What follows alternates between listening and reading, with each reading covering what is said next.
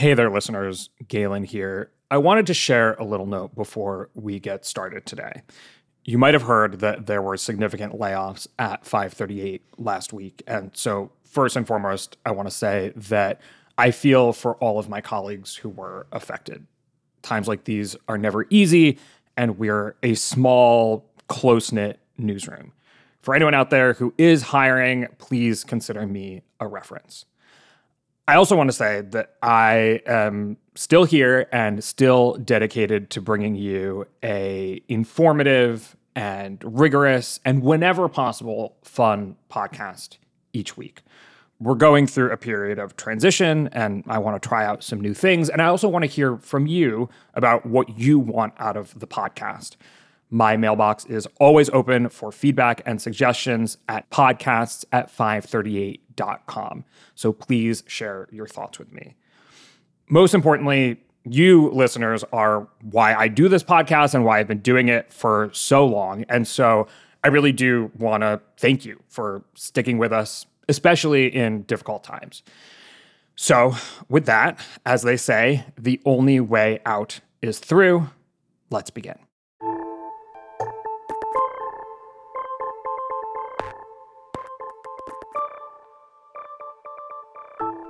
Hello and welcome to the 538 Politics Podcast. I'm Galen Druk. President Biden announced his re-election campaign last Tuesday, which was widely expected and also brings us one step closer to a possible rematch of the 2020 election. Today, we're going to talk about Biden's campaign specifically and broaden the conversation out to the possibility of Biden going head-to-head once again with former President Trump. Also last week, the North Carolina Supreme Court overturned its decision from just last year that banned partisan gerrymandering. It clears the way for Republican lawmakers in the state to redraw the congressional map from a 7-7 Republican-Democratic split to, well, whatever they see fit. We'll take a look at how this fits into national trends surrounding redistricting. And lastly, we're going to take a data-driven look at the makeup of high school cliques. What percentage of Americans were goths or jocks or nerds? Not us. We were definitely not nerds. And would you reliably tell a pollster which category you fell into? The people on this panel did not know what the topic was for that poll at the end, so please do not look it up, folks, Amelia, Nathaniel, and Jeff, in the intervening period of time. That is called cheating. Anyway, here with me are senior elections analyst Nathaniel Rakich. Hey, Nathaniel. Hey, Galen. It's good to be with you. Good to have you. Also here with us is senior reporter Amelia Thompson-DeVoe. Hey, Amelia. Hey, Galen. And senior elections analyst Jeffrey Skelly. Welcome, Jeffrey. Hey, Galen. Okay, so like I said, do not look up that poll. Our enjoyment of that segment relies on you not previously knowing the answers. But let's begin with Biden's announcement this past week. And I'm going to play a clip from his campaign launch video to kick us off. Freedom, personal freedom, is fundamental to who we are as Americans. There's nothing more important, nothing more sacred. That's been the work of my first term, to fight for our democracy. This shouldn't be a red or blue issue.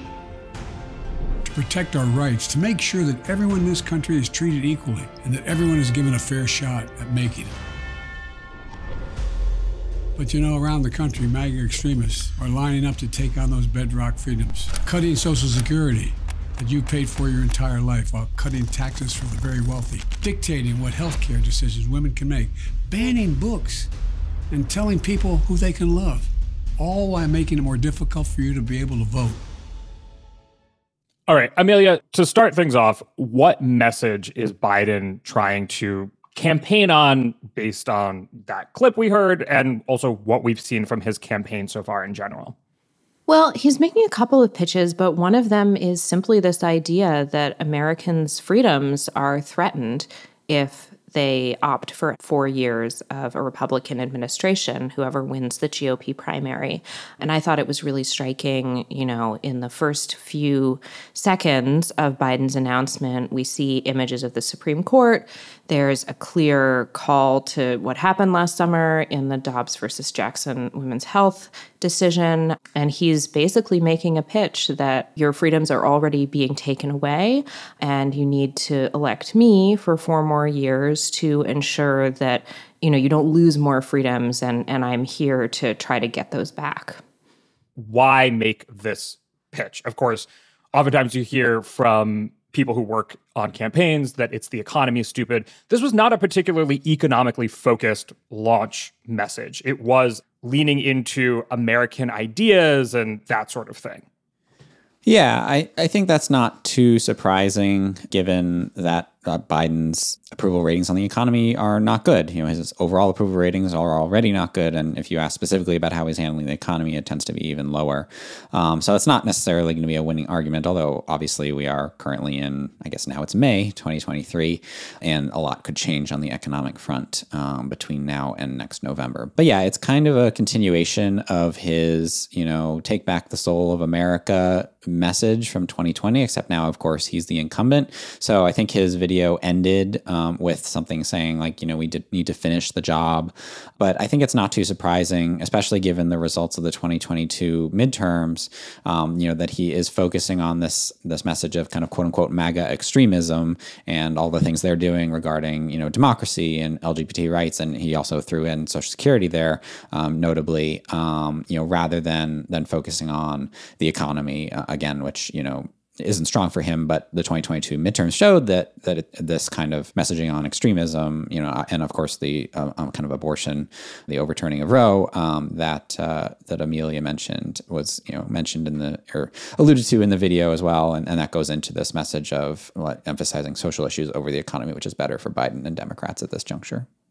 My question there, though, is that how that works? If you're polling poorly on the economy, should you just not talk about it that much, or should you try to reframe the issue? Because I think something we also came away from the midterms with is that the midterm electorate is quite different from a general electorate, and it tends to be a more sort of high information voter base. They're more likely to have a 4-year college degree and may be more likely to be the kind of voters to turn out based on these kinds of social issues that you're describing and maybe think less about the economy, but that a general election electorate could look different and maybe care more about things like inflation or the economy or what have you. So is that like a missing piece? I mean, obviously he's got a lot of campaign staff thinking about this, but what's the calculus there?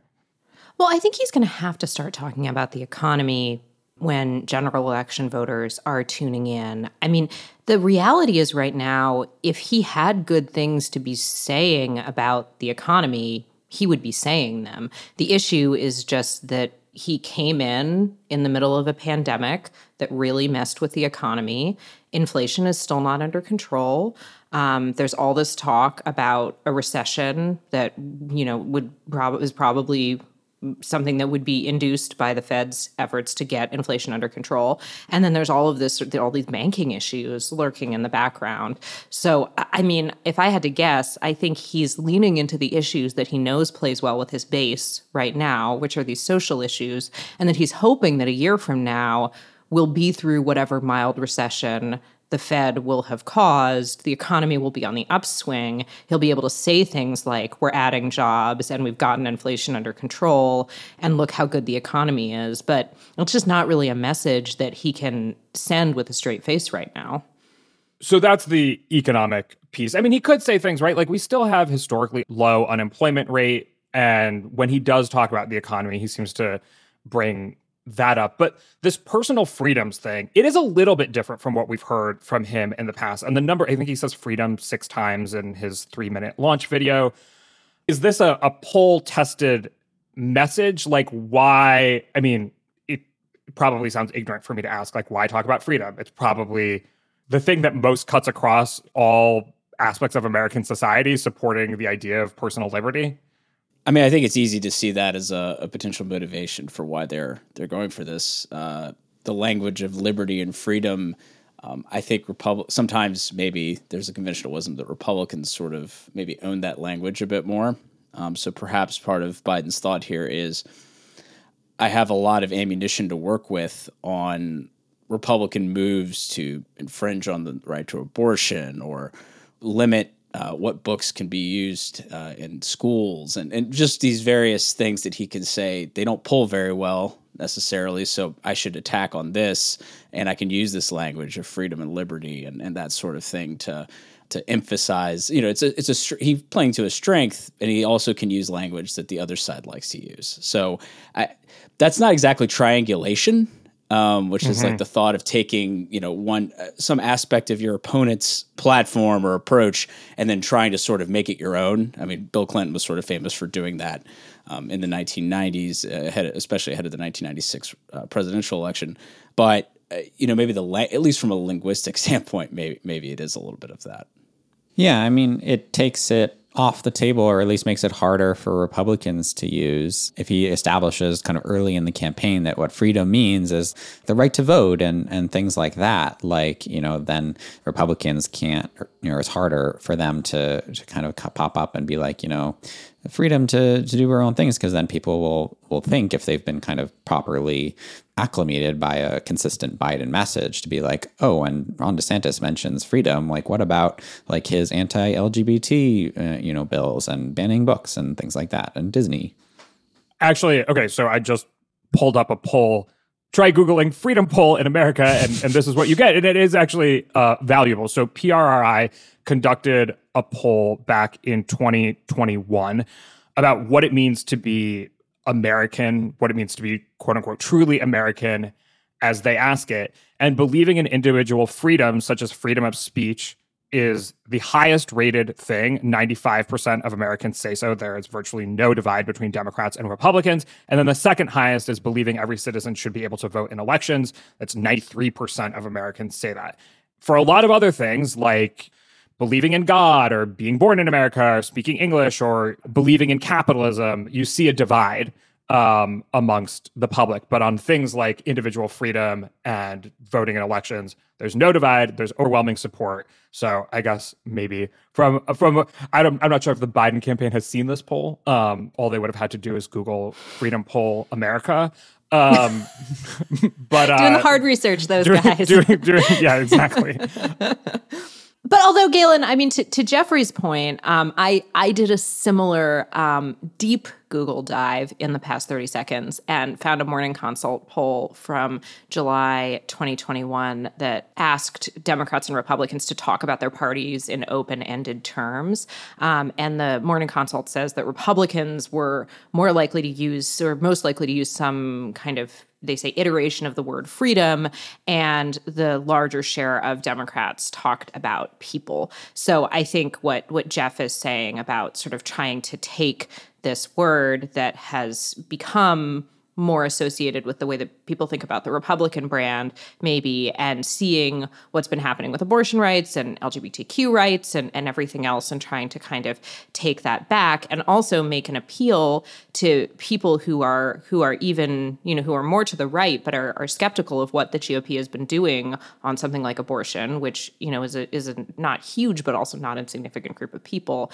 I think that could also be what he's doing, sort of taking this word that does tend to appeal more to Republicans, but then trying to use it for his own ends. Okay, so looking beyond the actual messaging, and we will learn more about the kind of campaign that Biden intends to run with as things progress.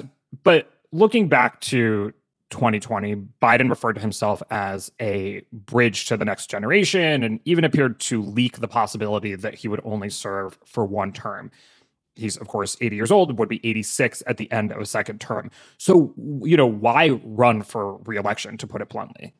Because he has wanted to be president his entire life, and he's finally there, and virtually no president voluntarily does not seek re-election.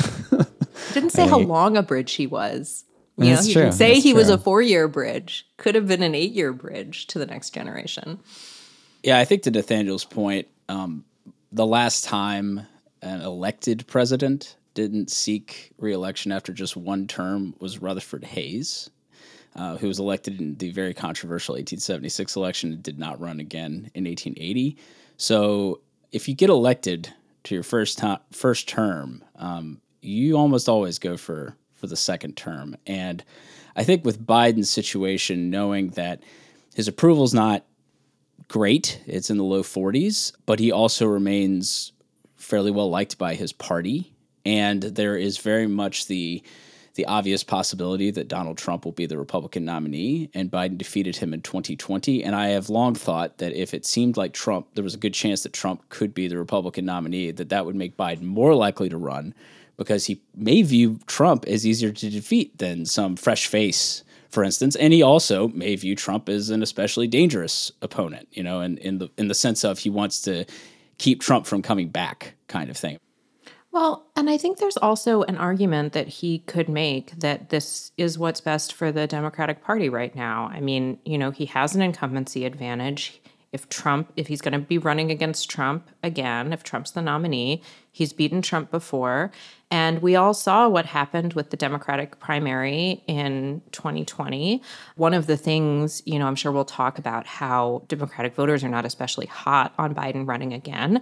But one of the issues there is that there just isn't an obvious successor to Biden.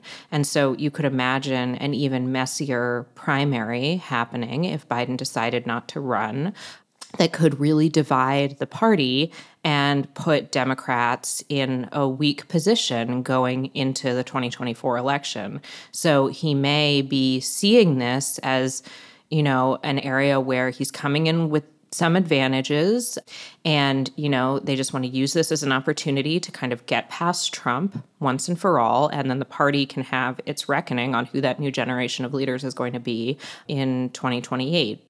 So from a nuts and bolts perspective, based on what you said, what is the incumbency advantage for a sitting president? I think the numbers are like we've had 45 presidents before Biden, and 11 have failed to win re-election when they campaigned or chose to run for re-election. But what exactly is it that makes it easier to win re-election as a president? And has that changed at all in recent years? Well, Trump was the first, incumbent president to lose since 1992, right? With George H.W. Bush. So, I have a thought that being an incumbent, there is an advantage in the sense that usually your party, at least in our more polarized age, usually your party is pretty much lined up behind you. And you tend to benefit from anything that positive that's going on. Obviously, anything negative that's going on could affect you too. I mean, George H.W. Bush lost perhaps in part because of a recession, and as did Jimmy Carter. As the Fed was raising rates. Yes. And so obviously you're going to own whatever it is, but at this point in time, this early on, you can't really know how that's going to shake out. It does seem historically that the American people have tended to more often than not side with the incumbent. Yeah. Amelia, you mentioned Biden standing with the Democratic Party as a potential hurdle that he has to overcome. In a recent NBC poll, 70% of Americans said they didn't want Biden to run for re-election. 51% of Democrats said so. And of that larger 70 number, half of those who said Biden shouldn't run for re-election said a major issue was his age. So how are we thinking about that as an impediment? Is it the main impediment? Is it as significant as the economy? I am a bit skeptical that Biden's age is, it's definitely not as important in my mind as things like the economy, potential scandals, war, things that are, I think, more classically considered big deals and could shape public opinion. I mean, I do think the fact that people are worried about Biden's age is, clearly a potential weakness. Let me put it this way. I don't think voters are necessarily going to be like, I can't vote for Biden because he's old. That's not going to be a thing. But in certain ways, the fact that he is older could affect how voters view him in terms of his competence, in terms of his ability. If you see, I can imagine, thinking back to September of 2016, and Hillary Clinton had that pneumonia episode, and how that might have, caused a downtick in her polling. And I could imagine an incident on the campaign trail in 2024 with Biden where he shows his age in some way, and that leads to people wondering about his capacity to be president. It's not necessarily that unlikely. I also think this is an area where we shouldn't necessarily take voters at their word in terms of, they saying they wouldn't vote for Biden because he's too old or he's too old to be president or something like that. In fact, Galen, you mentioned the 51% of Democrats who feel that way. they're like, that's good for Biden because like the Democrats probably are sitting there being like, well, I wish, there was some, young, obvious successor to Joe Biden sitting there and we can make that transition right now and it would be, nice and clean. But like there isn't. And like these people are not going to not vote for Biden in the general election against a candidate they probably despise in either Trump or DeSantis because they're worried about his age. By the same token, a bunch of Republicans think that they think Biden's too old to be president, but that's not really the reason they're not voting for him, right? It's because he's a Democrat and they're a Republican. So like, it boils down to, I think, the fact that like, will you maybe be able to find a voter in a diner in Wisconsin in 2024 who says, yeah, Biden's too old, so I'm not voting for him? Sure. Is that actually the reason that he will lose if he actually loses? I am skeptical, like Jeffrey. Well, I think it's tricky, right? It matters what the choice is. So if it's like Biden versus Trump, then the age challenge is disempowered somewhat. But if it's Biden versus, not saying this will happen, but like Nikki Haley or DeSantis or Tim Scott or what have you, then like, right. And Ron DeSantis also, from an image perspective, he's young, he has a young family, he has young kids. I mean, I would have to think, you kind of made fun of the idea of the independent voter in Wisconsin who like won't vote for Biden because he's too old, but you have to think in an environment where he's running against somebody who's young, it matters a lot more. Well, but then there's also the question of whether, can Biden somehow turn his age to an advantage in that situation? I'm sure there were plenty of people, if he were running against DeSantis, who would say, yeah, Biden looks really, really old and, DeSantis is the new generation. But on the other hand, Biden has an opportunity to point to DeSantis and be like, this guy is totally new to national politics. Like, what experience does he have? Look how young he is. I've been in American politics for as long as basically any of you can remember. And do you really want to turn over the wheel to this whippersnapper? And that's an argument that might resonate with some people. I also think sort of in that context that if you wanted to connect sort of things that DeSantis has been helping lead and accomplish with the Republican-controlled legislature in Florida, if Biden wants to talk about being like a steady hand and then cast DeSantis as this young, like right winger who wants to completely, overturn everything in the country. And, people generally do like stability, that sort of connecting it to his, like, it's maybe tangential, but you could connect his youth and like, he's, this upstart from Florida who has led this right-wing charge in Florida, and he wants to do that to the whole country. And when what you need is a steady, experienced hand like mine. I could see that contrast being something. And, it's funny, Ronald Reagan had a very famous, like, amusing debate line in 1984, because he was actually the last president to really face serious questions about age and potential capacity to do the job, where he very amusingly said to Walter Mondale, who wasn't young, by the way, he was like in his mid-50s, he's like, I'm not going to exploit for political purposes my opponent's youth and inexperience. So I could imagine like Biden trying to also kind of make fun, be a little bit, self-deprecating about it. Like it's an elephant in the room. You got to, acknowledge it. Well, we don't cover the White House Correspondents' Dinner on this podcast, but he did try to make those jokes during his quote unquote stand-up routine this weekend. Well, but I do think though, he's got to be aware that all of these questions are putting a bigger burden on him to seem vigorous when he's out on the campaign trail, to not seem like he's in his 80s, to not seem like, he's going to be super old and have health problems when he gets into the White House. And, I think it does just create kind of an aura of risk that wouldn't necessarily be there for a younger person. Yeah. So it's totally possible that this doesn't end up being an issue for Biden, but I think it's just something that his campaign is going to have to be aware of and thinking about and guarding against. And also there's just an element of, bodies are fragile and aging is hard and you don't know what's going to happen, especially when you're going through something as physically grueling as a presidential campaign, which is going to happen in person, by the way, this time, which is not really what happened in 2020. When we were in the middle of a pandemic and kind of big in-person events were not possible. So we'll have to see how that goes for him. But I think it just adds a kind of texture of unpredictability to all of this. A Fox News Democratic primary poll released last week showed Biden at 62% support, compared with 19% support for Robert F. Kennedy Jr. and 9% support for Marianne Williamson. So that's only one poll, but this poll definitely caught folks' attention. Nathaniel, what should we make of those numbers, and also of the broader risk to Biden of facing either a serious challenger, in terms of actually losing the nomination, or at least a challenger who can really distract from Biden's clear attempt to really only focus on the general election and not an actual primary campaign?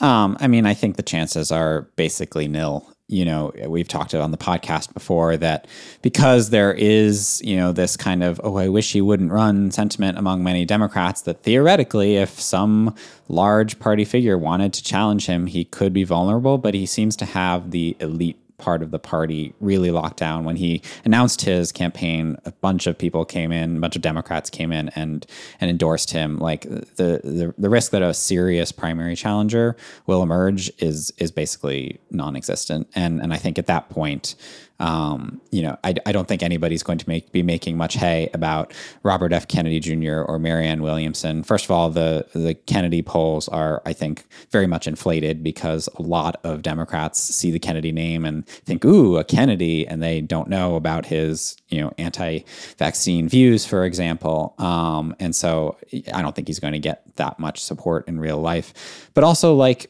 incumbent presidents face primary challenges from people you've never heard of all the time. Did you know that in 2012, Barack Obama only got 57% of the vote in the Oklahoma Democratic primary? He only got 76% in the Louisiana primary. We don't remark upon these things because, those were protest votes in conservative states, and that's going to happen from time to time, but it's not actually something that Biden, or Obama in 2012 actually paid any attention to, that it but distracted him in any way, as you put it, from the general election message. Well, okay, but so you said that RFK Jr.'s polls might be inflated because of his name, but that's still a thing, right? Is Biden going to have to take time and energy to run against RFK Jr. in the sense of saying, he's an anti-vaxxer or whatever? Is he just going to ignore that 20%? Is that 20% an anomaly? Yeah, you're just ignoring it. No, it's neither an anomaly nor is it anything he has to worry about. Interesting. Yeah, I don't. If you're winning 60% of the vote in every state primary, why would you even bother? I don't see. And 60's on the low end. I would be pretty surprised if the Biden campaign directly addressed RFK Jr. That seems it would just be the fact that Kennedy is not going to actually pose a threat to his nomination, and maybe New Hampshire, because actually we can get into this in a second, but it would just be kind of a waste of resources, right? I mean, that's the other thing. And it could be also a Streisand effect situation, right, where you give it even more attention than it would otherwise have. It's the Biden campaign responding to RFK Jr., instead of just being there's this guy who's an anti-vaxxer conspiracy theory guy who has the last name Kennedy, who, is running against me. So I'm just not going to bother. Now, I will say that there is kind of a potentially tricky situation that is building up in New Hampshire, because if the New Hampshire Democrats choose to not obey party rules regarding the scheduling of the state's primary, and they go along with what the state actually does timing-wise and goes ahead of South Carolina, Biden probably will not be on the ballot in that situation because it would violate party rules to actually file there. So you could have people who don't care about losing delegates for filing there, like RFK Jr., Marianne Williamson, running in the New Hampshire primary that's getting a lot of media attention. Now, obviously, the Republican one would be the one that most people are focused on. But at the same time, you would have maybe a situation where Biden wins as a write-in. And that actually kind of reminded me a little bit of 1968, because LBJ famously only narrowly won the 1968 New Hampshire Democratic primary, which was viewed over Eugene McCarthy, who was against the Vietnam War. And that is viewed as one of the reasons why he shortly thereafter said, "I will not accept nor seek my party's presidential nomination." But he actually won that as a write-in, which is something that people often don't bother to mention during that process. So I could see Biden winning as a write-in and it being a 3-day story. I don't know. But I just think it's kind of a weird situation. It's something that we're going to have a larger issue with if the two primary calendars aren't really aligned. Yeah, and with the media presumably going to be preoccupied covering the Republican primary, like there's just not going to be that much room left to talk about the Democratic primary, especially since it probably is not going to be interesting in 48 out of 50 states. Like I remember in 2020, just in our experience, we noted that Bill Weld was running against Donald Trump, on the Republican side, and it was vaguely interesting. But at the end of the day, and when the results came in, the Democratic primary was the interesting one, and obviously Weld never made a splash. And if he had, then we'd probably be remarking on it. But yeah, I actually don't know how much of the vote Weld got in New Hampshire, but I would guess maybe 20, and that. I don't remember there being many media stories about that.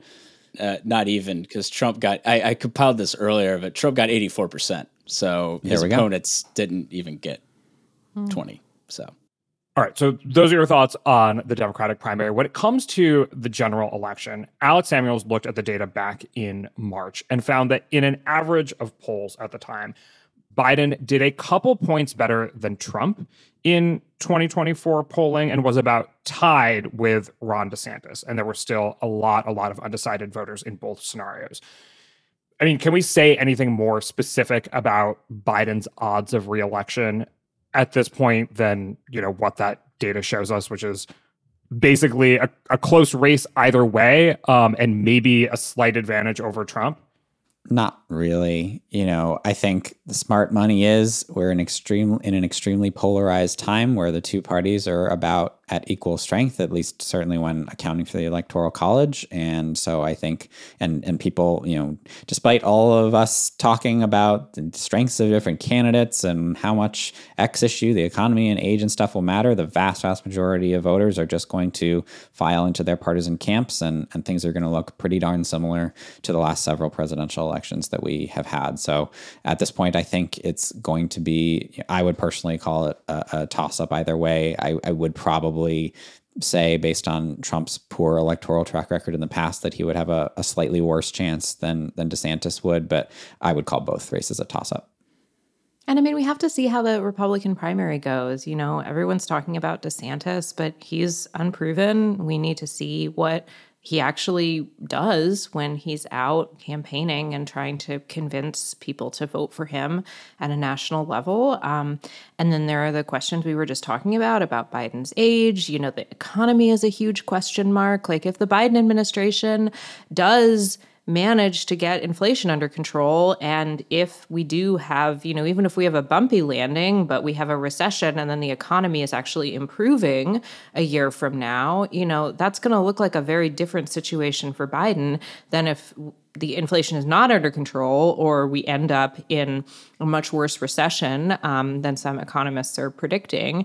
And, let's say that, we are in a worst case scenario where inflation's not under control, but also unemployment is going up. And then that's really bad for Biden. So I think there are just so many unknowns at this point.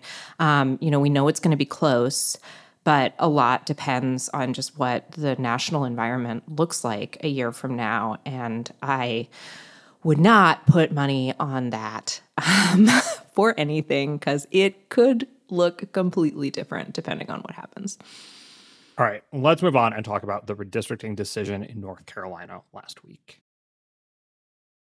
Hey, I'm Andy Mitchell, a New York Times bestselling author. And I'm Sabrina Kohlberg, a morning television producer. We're moms of toddlers and best friends of 20 years. And we both love to talk about being parents, yes, but also pop culture. So we're combining our two interests by talking to celebrities, writers, and fellow scholars of TV and movies. Cinema, really. About what we all can learn from the fictional moms we love to watch. From ABC Audio and Good Morning America, Pop Culture Moms is out now wherever you listen to podcasts.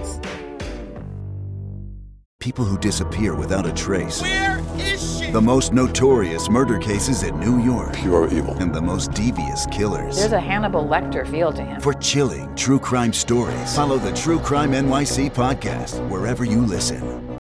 On Friday, the North Carolina Supreme Court overturned its decision from just last year that the state constitution bans partisan gerrymandering.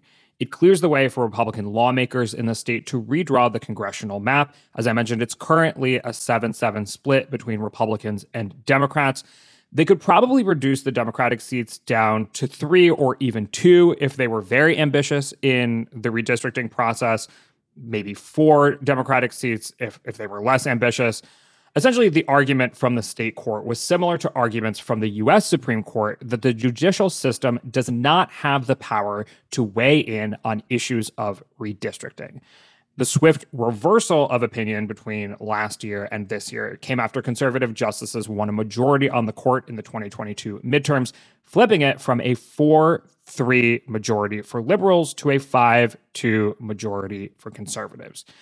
So I mentioned the sort of nuts and bolts effect of this ruling in terms of a Republican-led legislature being able to redraw the maps. What effect does this ruling have on the overall composition of the House? What does it mean for, while we're on the topic of the 2024 election, Nathaniel? Yeah, I mean, kind of like you mentioned, I think you can assume that Republicans start with a net gain of 3 House seats in the next House elections, basically automatically as a result of this. Obviously, we haven't seen a new map yet, but I think doing a 10-4 Republican split is basically the minimum that we can expect. And as you mentioned, it might be more than that. So obviously, the House is extremely close right now. I think everybody expects it to be another closely fought race in 2024. And so you could see a scenario where maybe Democrats make a few gains and under the current maps would have retained or would have won back the House. But maybe as a result of this, it goes back to Republicans somehow, perhaps by an even narrower margin than they currently have, which is difficult to imagine, but possible. Although this isn't the only state map that is being reconsidered or could potentially change between now and the 2024 midterms. I mean, where else? And in fact, we're not only necessarily seeing it in states where Republicans could gain seats. It looks like we're seeing it in Democratic states as well. What does the landscape look like there? Yeah, that's a great point. New York has also made some noise about redrawing its congressional map, and that could be worth a couple of seats to Democrats as well. That's I think a much more fluid process right now. You also have decisions pending before the Supreme Court over Alabama's and Louisiana's maps regarding whether they need to add another Voting Rights Act protected district for Black voters, which of course would go for Democrats. And then South Carolina also currently is under a court order to redraw its first congressional district, which would make things better for Democrats probably, but maybe not enough to make the seat genuinely. Well, it would be competitive probably, but I think ultimately they can find a way to draw it in a way that Republicans would still win it most of the time. And there's still a chance that court order might get overturned.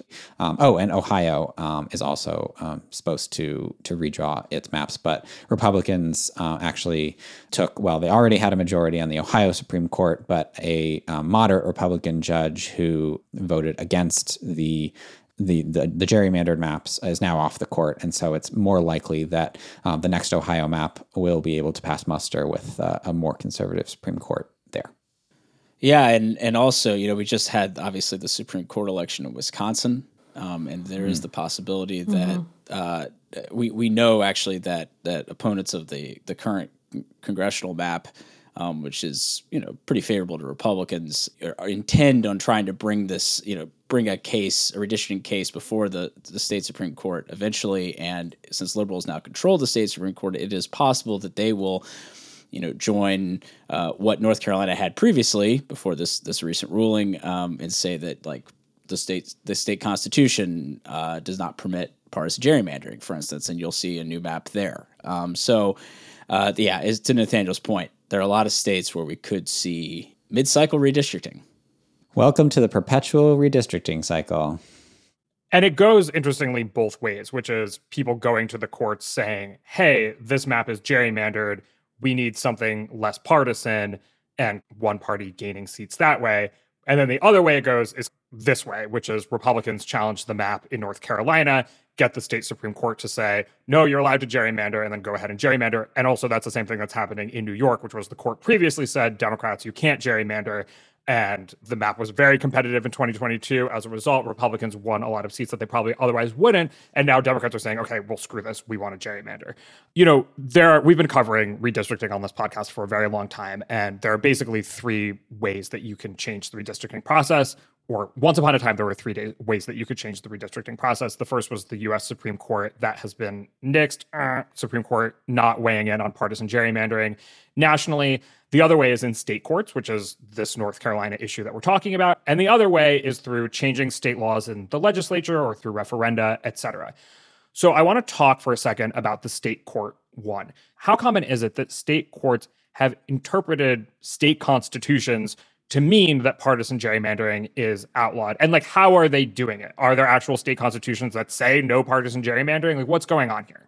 So Democracy Docket, which I should say is definitely a left-leaning organization, sort of put together a list of where the state Supreme Court has been involved in sort of laying out either a sort of an explicit clause against, explicit ruling against partisan gerrymandering, or in cases where something like a constitutional amendment was added to the state's constitution to say that partisan gerrymandering wasn't permitted.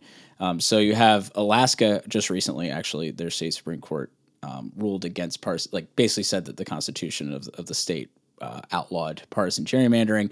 For congressional purposes, that doesn't really matter for us because Alaska has one seat, but obviously for their state legislature, that could be very important. North Carolina just abandoned this, and then Pennsylvania ruled against partisan gerrymandering as well. And then Florida, New York, and Ohio have state constitutional provisions that their courts have ruled on. However, as we've seen with Florida, and now we'll probably see with Ohio, that doesn't necessarily mean that you haven't ended up with a congressional map that is very favorable for one party, just because of choices that were made later in terms of appeals to say the Florida Supreme Court regarding the current congressional map. They said, we're not gonna get our hands dirty. So sort of the impact of these rulings and decisions is sort of up in the air and depends on the makeup of the court. Well, and it also depends on what state constitutions say. And this was something that we knew when the Supreme Court kind of, washed its hands of the issue and said kind of the states, this is your problem, that some state constitutions explicitly have more voting rights protections than the U.S. Constitution does. So I think even before this was not an issue that, before this got taken out of the scope of the federal courts by the Supreme Court, some advocates were seeing this as, an area where state constitutions offered more protections. And so maybe it was actually a better strategy to go through state courts than to go through the federal courts if your goal was to try to end or kind of quell partisan gerrymandering. So that's another element. And obviously not every state's constitution is the same, and some state constitutions are written in ways that are more friendly to people who want to attack partisan gerrymandering. So that's an issue here too. This all seems very fickle, at least in terms of how to pursue a partisan gerrymandering ban through the courts, right?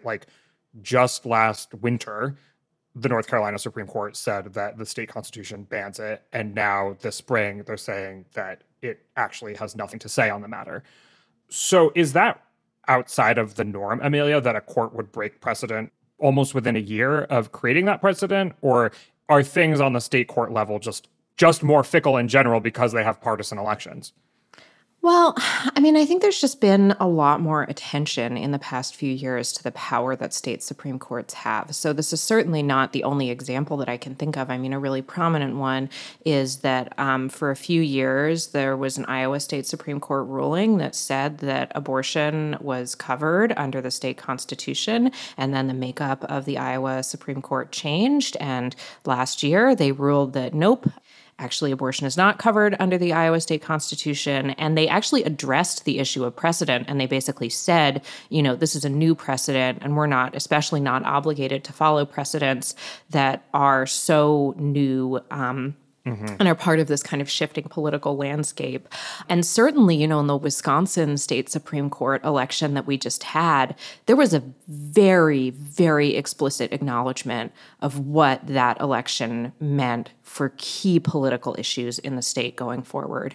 So, this has kind of always been a thing with state Supreme Courts, whether the state Supreme Court justices are appointed by governors or by legislatures or whether they're elected, they're much more explicitly political bodies than the federal courts are. And so I think there's always been this kind of tinge of, if the state Supreme Court decides something, then you can vote those people out, or there can be like campaigns against them, like there were again in Iowa, with same-sex marriage years and years ago.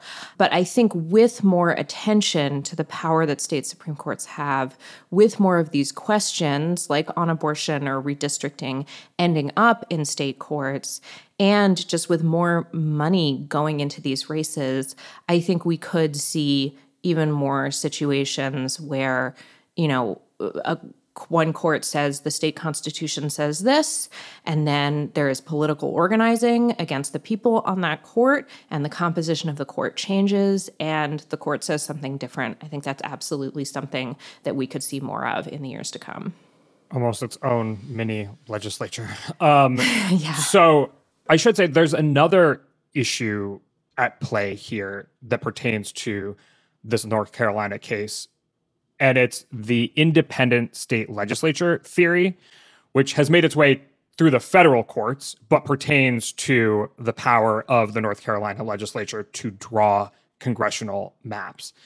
Amelia, can you lay that out for us a little bit, and sort of how this ruling does or doesn't affect, the independent state legislature theory's future at the Supreme Court?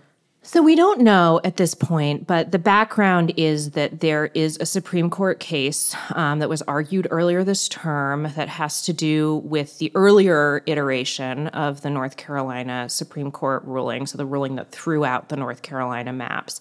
And basically, Republican lawmakers came to the Supreme Court and they said, look, the North Carolina State Supreme Court overstepped its bounds when they threw out these maps. And they used what's been called the independent state legislature theory to justify that argument, which is essentially the idea that under the Constitution, state legislatures are the bodies that have the power to regulate and oversee federal elections, and that state courts don't have a place in that, and that other people don't either, that this is the legislature's job. This is a theory that was really, really fringe until very recently. It got a lot of traction really quickly. The fact that the Supreme Court took this case at all was a pretty big deal. But it's possible that now that the North Carolina Supreme Court has gone the other way, the U.S. Supreme Court could essentially back off and do something called mooting a case, and say that they don't, that they shouldn't have granted this case. The legal issues aren't in a position for them to decide, and they're not actually going to render a decision on the independent state legislature theory because the state Supreme Court went the other way. It's not a guarantee they'll do that, but they asked for briefing from the parties about what would happen in that situation when the North Carolina Supreme Court, with its new composition, decided to hear this case again and set a hearing for it. So I think it's certainly something that the justices will be contemplating, whether to issue a ruling on the independent state legislature theory questions at all. Of course, it's not hard to imagine, even if they choose to moot this particular case brought on those grounds, that you could have a situation where, say, the Wisconsin Supreme Court throws out the current maps in that state for the U.S. House, and the Republican-controlled legislature there decides to sue using the same argument. Totally. Yeah. I mean, just because they say this case is moot because this specific dispute is resolved. This is not the last we have heard of the independent state legislature theory. I mean, this is something clearly that some of the U.S. Supreme Court conservative justices are interested in. It's a potentially really powerful vehicle for Republican-controlled state legislatures in particular. So I think it would be, if this case is declared moot and we don't get a ruling this term, I think we're postponing inevitably the U.S. Supreme Court weighing in on this. I think it's hard to imagine that the U.S. Supreme Court would back off from this just because of what happened with the North Carolina State Supreme Court, but it might be that we don't get a ruling this term. Yeah, and just to understand sort of the scope of this, if they were to establish that there is this independent state legislature doctrine, that could have much greater effects beyond just the question of redistricting. We talked about, state legislatures overruling the popular vote because they are the, end-all be-all force in federal elections, for instance. When you think about the presidential elections and the electoral college and the intellectual votes. So that depending on a potential ruling on this issue in the long run, there's a lot of things that this could affect in terms of our political system. Over the past decade or so, there have been significant efforts from mainly Democrats and good government groups to try to find avenues to outlaw partisan gerrymandering across the country. And there have also been, legislative efforts, referenda, et cetera. It doesn't seem as though that fight is going very well for people who have pursued those efforts. I've increasingly heard from Democrats who say, screw this, we're not going to unilaterally disarm, we should gerrymander. And you particularly see that argument in New York, where the New York State Legislature passed and made law basically a ban on partisan gerrymandering, and is now saying, okay, we gotta go back to the courts and try to ensure that we can gerrymander the state. Another state that Democrats control, where partisan gerrymandering is banned, is California. And of course, that's a huge number of congressional seats. Is there more of an effort now to say, screw this, we're all just going to partisan gerrymander? Is that, because the tides seem to be moving in the direction, of course, while I was reporting out the gerrymandering project way back when, it seems like the tides were turning in favor of trying to set up nonpartisan or bipartisan commissions and root out the extreme partisanship in this process. Can we say at this point that battle is kind of over? I don't think so. I think in a lot of states, there are still efforts to set up independent redistricting commissions, like Ohio.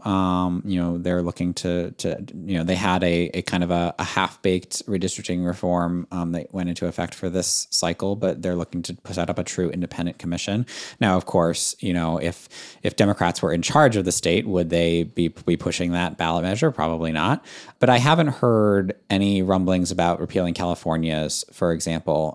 I think that New York is really kind of where the one Democratic state where I have heard those rumblings. But in general, I think that, you had a lot of new commissions in the 2021 redistricting cycle. Michigan is another state, and I think generally those were seen as successful. And I think that effort is continuing in a handful of states. But what about a state like Illinois? I mean, there was a pretty aggressive gerrymander by Democrats there. I mean, I think it also, you follow this more closely than I do, Nathaniel, but has there been a push to try to institute a fairer process in Illinois? From Republicans, yes. No, I mean, right. So in the states, well, yes. Right, in the states where Democrats from the people who are already in control, right? They're certainly not disarming. But I don't think, I haven't heard, other than in New York, this effort to undo the actual right, exactly, process. Right. The reforms that have already been made. I think it's noteworthy, though, that in a state like Illinois, where Democrats, there haven't been reforms and where Democrats are in control, they just really doubled down. And they were just kind of we're just going to draw a map that advantages us. Well, if you were listening to Democrats' rhetoric on this 4 years ago, it was all about fair maps, and it was all about, ensuring that partisan gerrymandering wasn't a thing. And, that's not, it's not something that all Democrats embraced. Yeah, I don't think that's new, though. I think it's very fair. much a state-to-state context. And, you know, I think about, for instance, Virginia had, you know, voted for what essentially is a bipartisan commission. We should not use the term independent commission. But that was overwhelmingly approved when it went before the voters as a constitutional amendment, and then was used in this cycle. And, you know, Colorado also recently did this. Oregon, it sounds like there is a push in Oregon, maybe to even try to implement an independent redistricting commission there. And these are all sort of light blue states where, you know, arguably these commissions cost Democrats, or at least in Colorado and Virginia, cost Democrats seats that if they had had full control of the redistricting process, they would have drawn more favorable maps. So the whole like debate on unilaterally disarming, I think that's out there for sure. But I do think that you are still seeing Democrats being more likely to push these commissions than otherwise. So I will say, you know, it's possible the Oregon one, I haven't fully investigated this, but it's very possible Republicans are interested in an independent commission in Oregon. And so I think it's always worth remembering that people are going to push to some extent what they think is going to benefit them the most. And that's just how changing electoral rules or, you know, political rules has always been. That's like a well-known thing. Yeah. All right. We have reached the point in the podcast where we're going off script. And I have some questions for you about American high school cliques. This poll came out a few months ago, but I've had it in my back pocket for a while, waiting for the exact right time to pull it out. And today is that day. So YouGov asked Americans to recall the cliques that existed in their high schools, and then also share which cliques they themselves were part of. So first, I want to see if you're able to guess how Americans responded, and then we'll ask if there are any conflicts in this data. But what clique do you think Americans most commonly said existed in their high schools? So can I ask first, everyone on the podcast, did you go to public high school or private high school? Because I think that matters a lot. I don't know if YouGov asked about it, but I went to public school. Same. Public school. Yeah, public.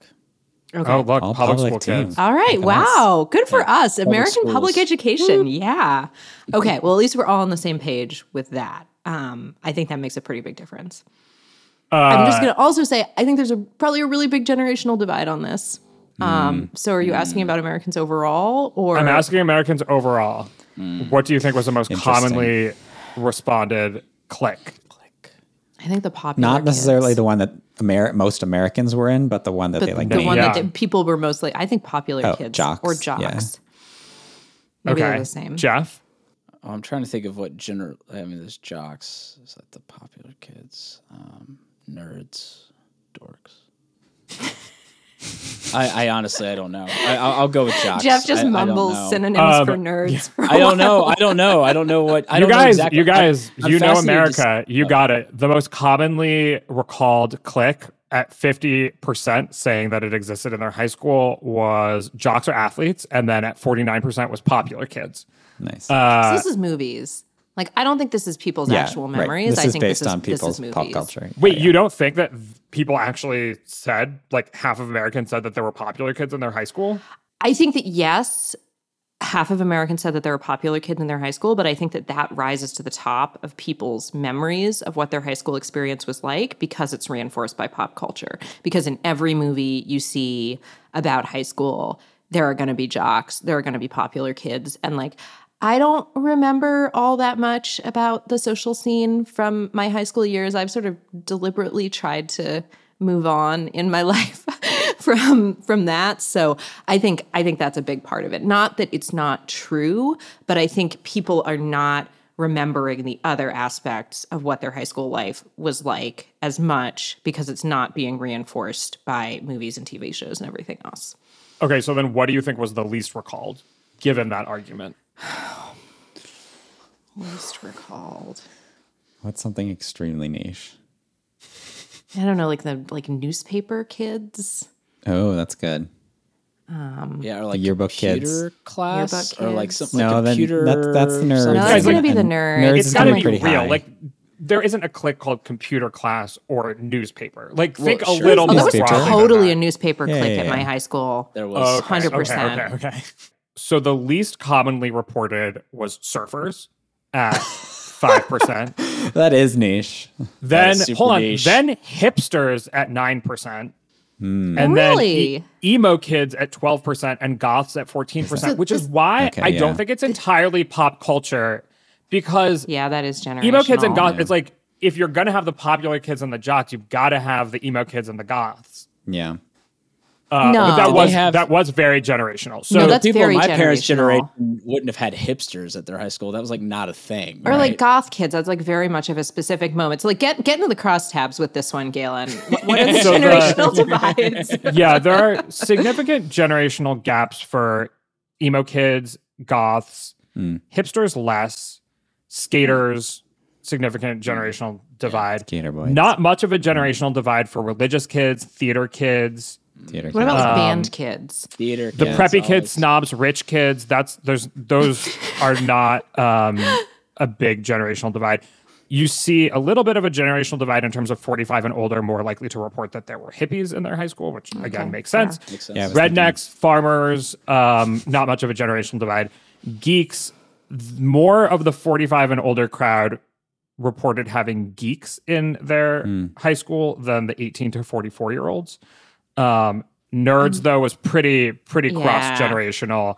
Wait, did Band they and just choir distinguish kids, geeks and nerds? They did, because this is self-reported. So I think maybe geeks are, older people are more likely to call them geeks. Younger people are maybe a little more likely to call them That checks nerds. I'm out. not sure. Okay. That checks out.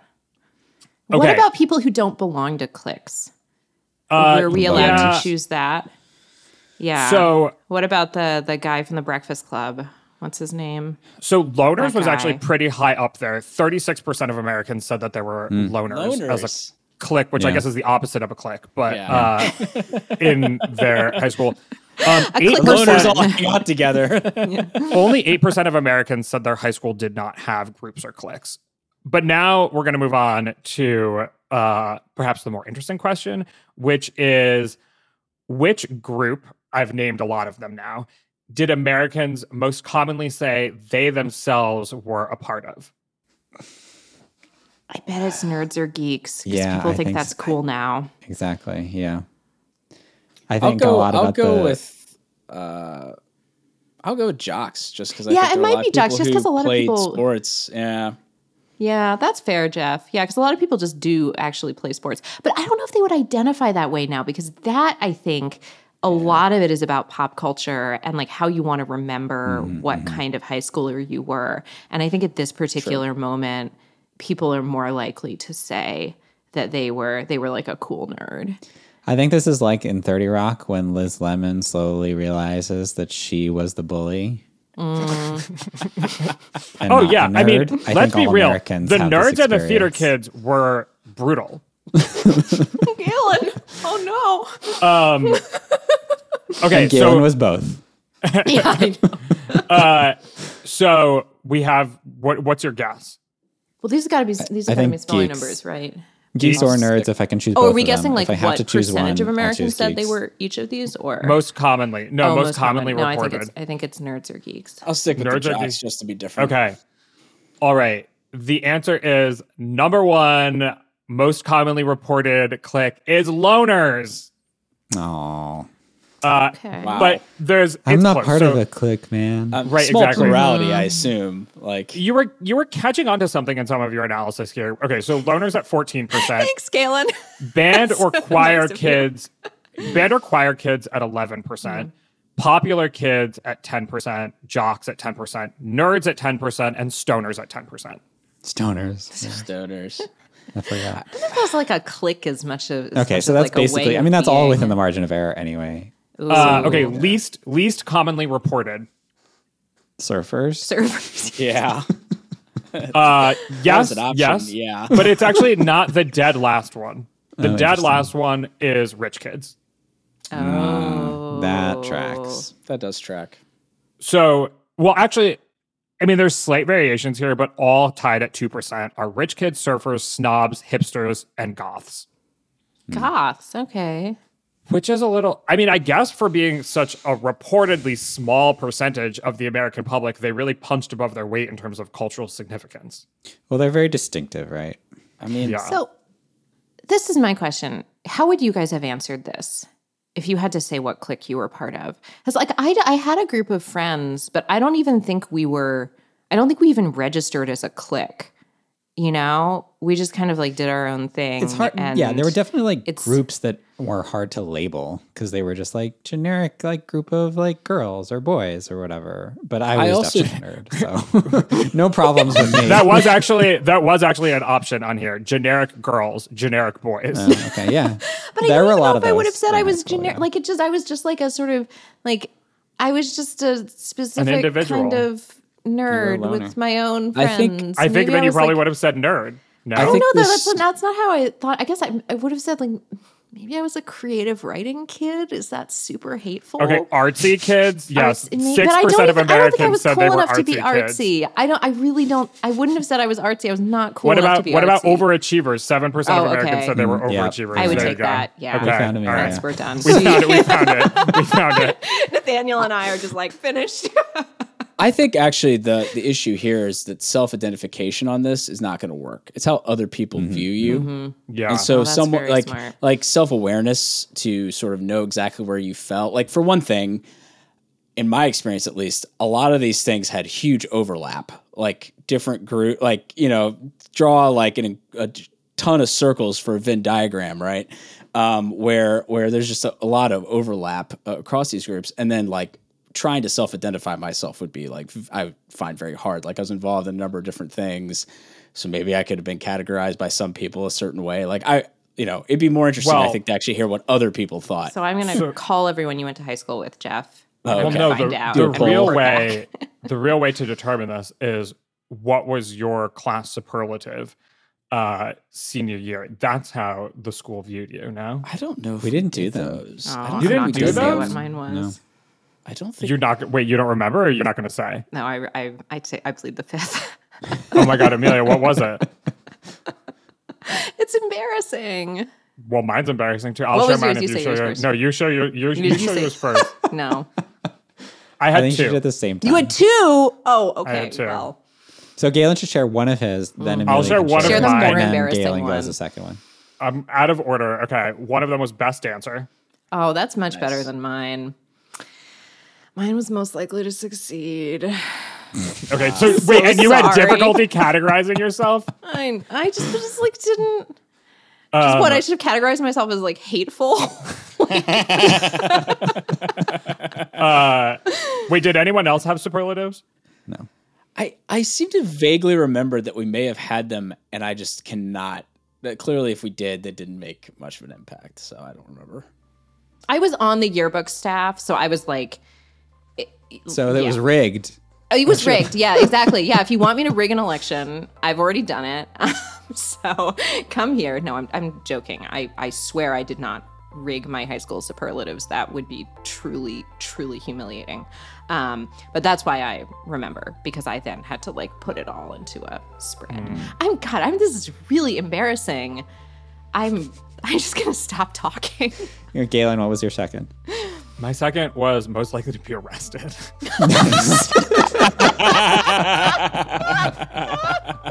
Galen, you were so much more fun than me in high school. Nice. And with that, folks, we are going to end the podcast. Thank you so much, Amelia, Nathaniel, and Jeff. Thank you, Galen. Awesome. Yeah, thank you, Galen. Thanks for playing along. So very happy. My name is Galen Druk. Tony Chow is in the control room and also on video editing. You can get in touch by emailing us at podcasts@538.com. You can also, of course, tweet at us with any questions or comments. If you're a fan of the show, leave us a rating or review in the Apple Podcast Store or tell someone about us. Thanks for listening, and we will see you soon.